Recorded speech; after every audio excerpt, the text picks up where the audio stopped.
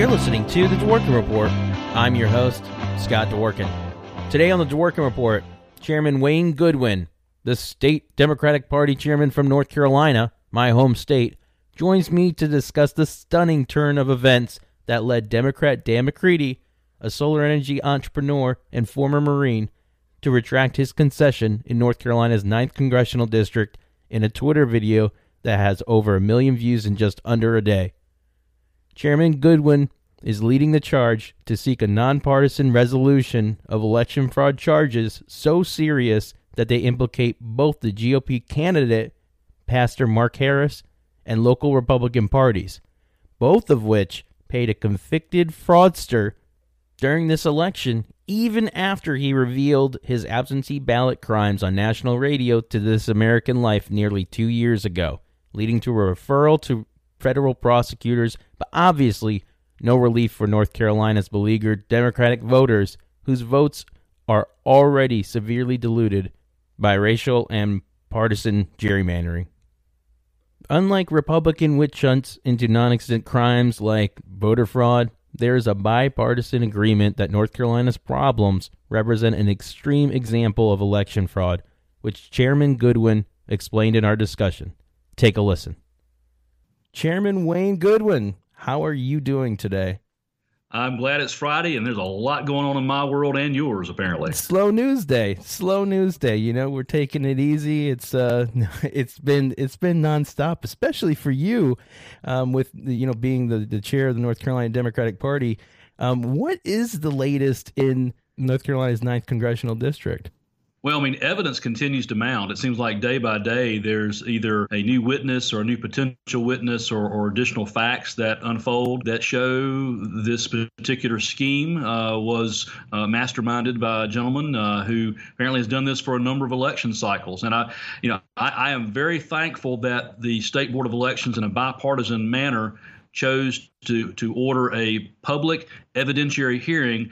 My concern is that time's going to run out. But the deadline's supposed to be December 21st. There's a lot of folks watching this, but I continue to have people calling me, providing tips of what they saw, what they heard, and I'm sure investigators are finding out much, much more. Were you surprised when the vote was unanimous to not certify the election results? It shocked me. I was taken aback, and I was like, "Whoa, it must be bad." Well, when that first vote was taken, we didn't know really what was going on. But then they were in a closed session. All of a sudden, there was a statement made that they would not certify the election. And then, of course, by the time of the second vote, which was a bipartisan vote, 7-2, we knew knew more at that point about what was prompting this. So that first vote, I was not prepared for that. We thought the election was over. We knew that Dan McCready had already conceded at that point, even though the vote differential dropped by half. It was like 1,800 to 900, and then a number of us thought, well, maybe he should have waited a little bit, but it just didn't seem like anything else was going to happen except the certification. But then they chose not to certify, and it has been a nonstop ever since, with information and witnesses and tips and more and more news. So what should happen next? I know that he withdrew his concession last night, but should there be a new election, or what should happen next there in NC9? Well, I definitely want the State Board of Elections to complete its full investigation. And if the allegations are true, given all that we know, I mean, I don't see how there can be anything but a ruling of a tainted election. So I believe there should be a new election. If the State Board of Elections does not do that, does not rule that way, then the next step, according to the U.S. Constitution, would be the U.S. House of Representatives would determine whether to seat Mr. Harris or not. And if it gets down to the U.S. Congress, it wouldn't just be a new election for the general election. They could actually order a new primary as well. So there's a lot of options here when you get into that. And of course, even if you have the state board rule, you're still looking at several months of there being no elected member of Congress for the 9th District. And, this is all about the voters. This is all about free and fair elections. And we want what is best, what is right, what is the truth, and what is legal to be the outcome. Right. No, I agree. And do you think that Republican absentee ballot fraud is a pervasive problem in North Carolina? Is this isolated in your opinion? Are there other election fraud problems in North Carolina right now? Not only in North Carolina, but for the last couple of years, certain folks nationally have talked about voter fraud, and whenever there is fraud in their faces, where the fraud helps the Republican Party and helps Republican candidates, all of a sudden they go silent. And they've gone, and they're, I don't know, it's just like it's quite hypocritical to say the least. But one thing I'd like to underscore is that this is a different type of fraud. Here, the voters are the victims. When you talk about voter fraud, it's where someone has impersonated some other person and is casting their ballot for somebody else. Here, you have an individual or a group of individuals who are victimizing voters, taking their absentee ballots by mail and either intercepting them or filling in names or witnessing them when they shouldn't have. So this is a whole different kettle of fish, but it is still fraud and a crime. This episode of the Dworkin Report is brought to you by resistors like you. We aim to keep this show independent for as long as we can.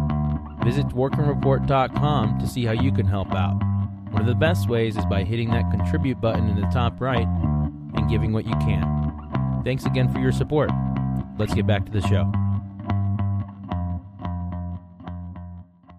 It's a crying shame that North Carolina voters have been robbed by Republican operatives, but the other theme of this interview is even sadder. It is sour grapes.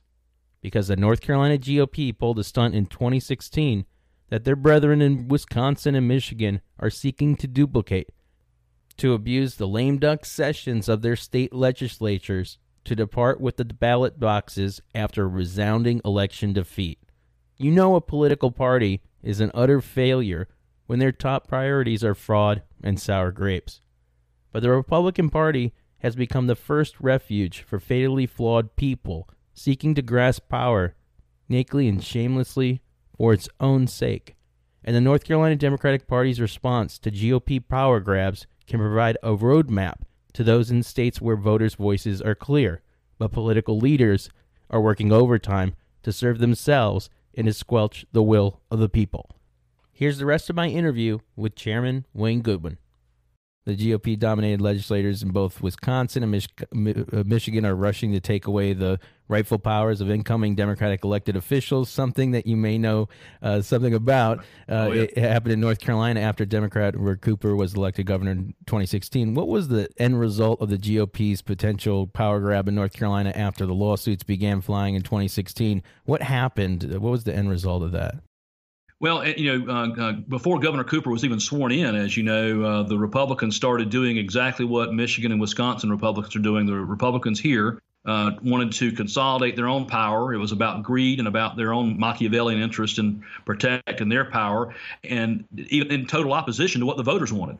Governor Cooper won fair and square, and yet he was being stripped of his authority. I'm very pleased to report that on vast majority of the lawsuits that were filed, that Governor Cooper and the people prevailed. There's still some things percolating, including right now about what the next iteration of the State Board of Elections should look like, and that's part of what's involved with this matter right now, involving Bladen County and Robeson County. But we, Governor Cooper and the Democratic Party and the people prevailed in the vast majority of lawsuits, and I suspect Wisconsin and Michigan will probably have a lot to learn and maybe imitate from what happened in our fight here. Now, I do want to mention one other thing you asked about whether there's some history here about election fraud. There have been rumors about tampering with or with absentee ballots. I mean, I never had seen it or witnessed it or anything, but just second, third, fifth, 10th hand. But cases were dismissed, as far as I know, from a few years ago regarding this. But given the egregiousness of what's happened here, where it's been reported maybe 1,000 ballots were discarded or destroyed, and that several hundred other ballots were impacted or inappropriately completed by and illegally completed by others. This is a tainted election, and this is off the charts as far as I'm concerned.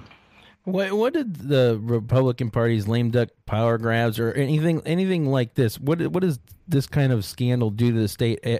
Are Republicans and Democrats getting together and being like, we need to fight fraud, or Republicans staying quiet and then Democrats are being loud? Like, what's happening to the political climate in the state right now?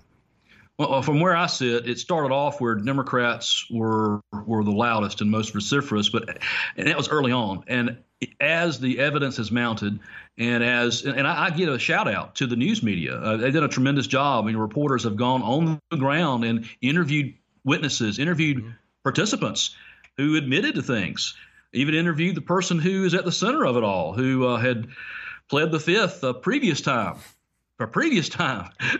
and he had been and the like. So we now have the executive director of the North Carolina Republican Party indicated, I believe, yesterday or last night that a new election may very well be what happens. But I think that, as you can imagine, they are qualifying that to say if everything that they have learned is true. I can't speak for him or for the Republican Party, but there seems to be a growing understanding that this was a massive problem. And some of the Republican legislators yesterday held a press conference where they want the governor to create a task force and investigate this further. My concern about that is that we don't want to have any other entity to supplant the work of the law enforcement officers or the state board. But I am pleased that these legislators and the Republicans, or some of them at least, are taking it seriously, that this is a tainted election. It's fascinating to see some people admit to crimes, but at the same time, some of them, even then, they were so honest about it. They're like, I knew it was wrong. I knew it was like a crime, but I didn't think it was like that serious. And like, I didn't ask any questions, or I didn't know enough. It's how can, I guess one of the key things that people should know, how can people help out besides just voicing their opinions? Should they be pushing for new election online? Should they be calling their legislators? Should they be calling people in North Carolina? How can people help out in this regard? Should they wait for the investigators to find out what happens next? What do you think people can do? Well, I think it's a combination of all the above.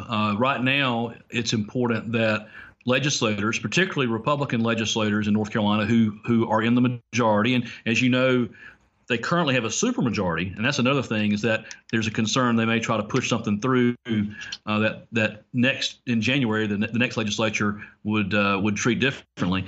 But I would encourage folks to email or call legislators and tell them to let the State Board of Elections do its job. Do not impede or interfere with the investigation. To tell them that do not tamper with the ability of the Wake County District Attorney to complete her authority. There's a proposal that some Republicans have made where they want to take authority away from the District Attorney that usually investigates election law crimes.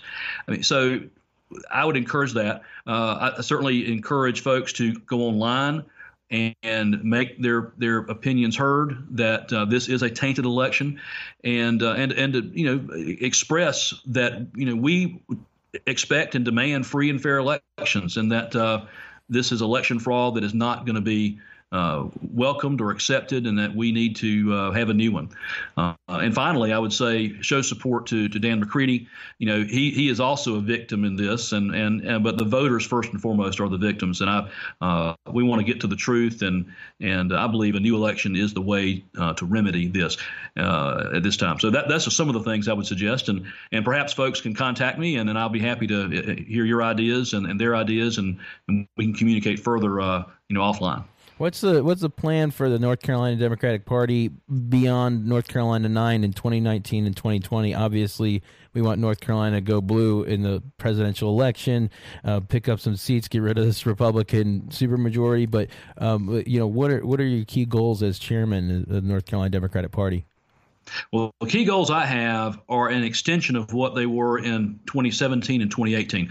One is that we want to organize every precinct. We want to keep our 100 counties organized. We want to recruit candidates. And like we did in 2017, we targeted municipal races and local races to help us get our ground game going. And we were very successful. We flipped 22 Republican seats to Democratic seats, including being able to unseat several Republican mayors.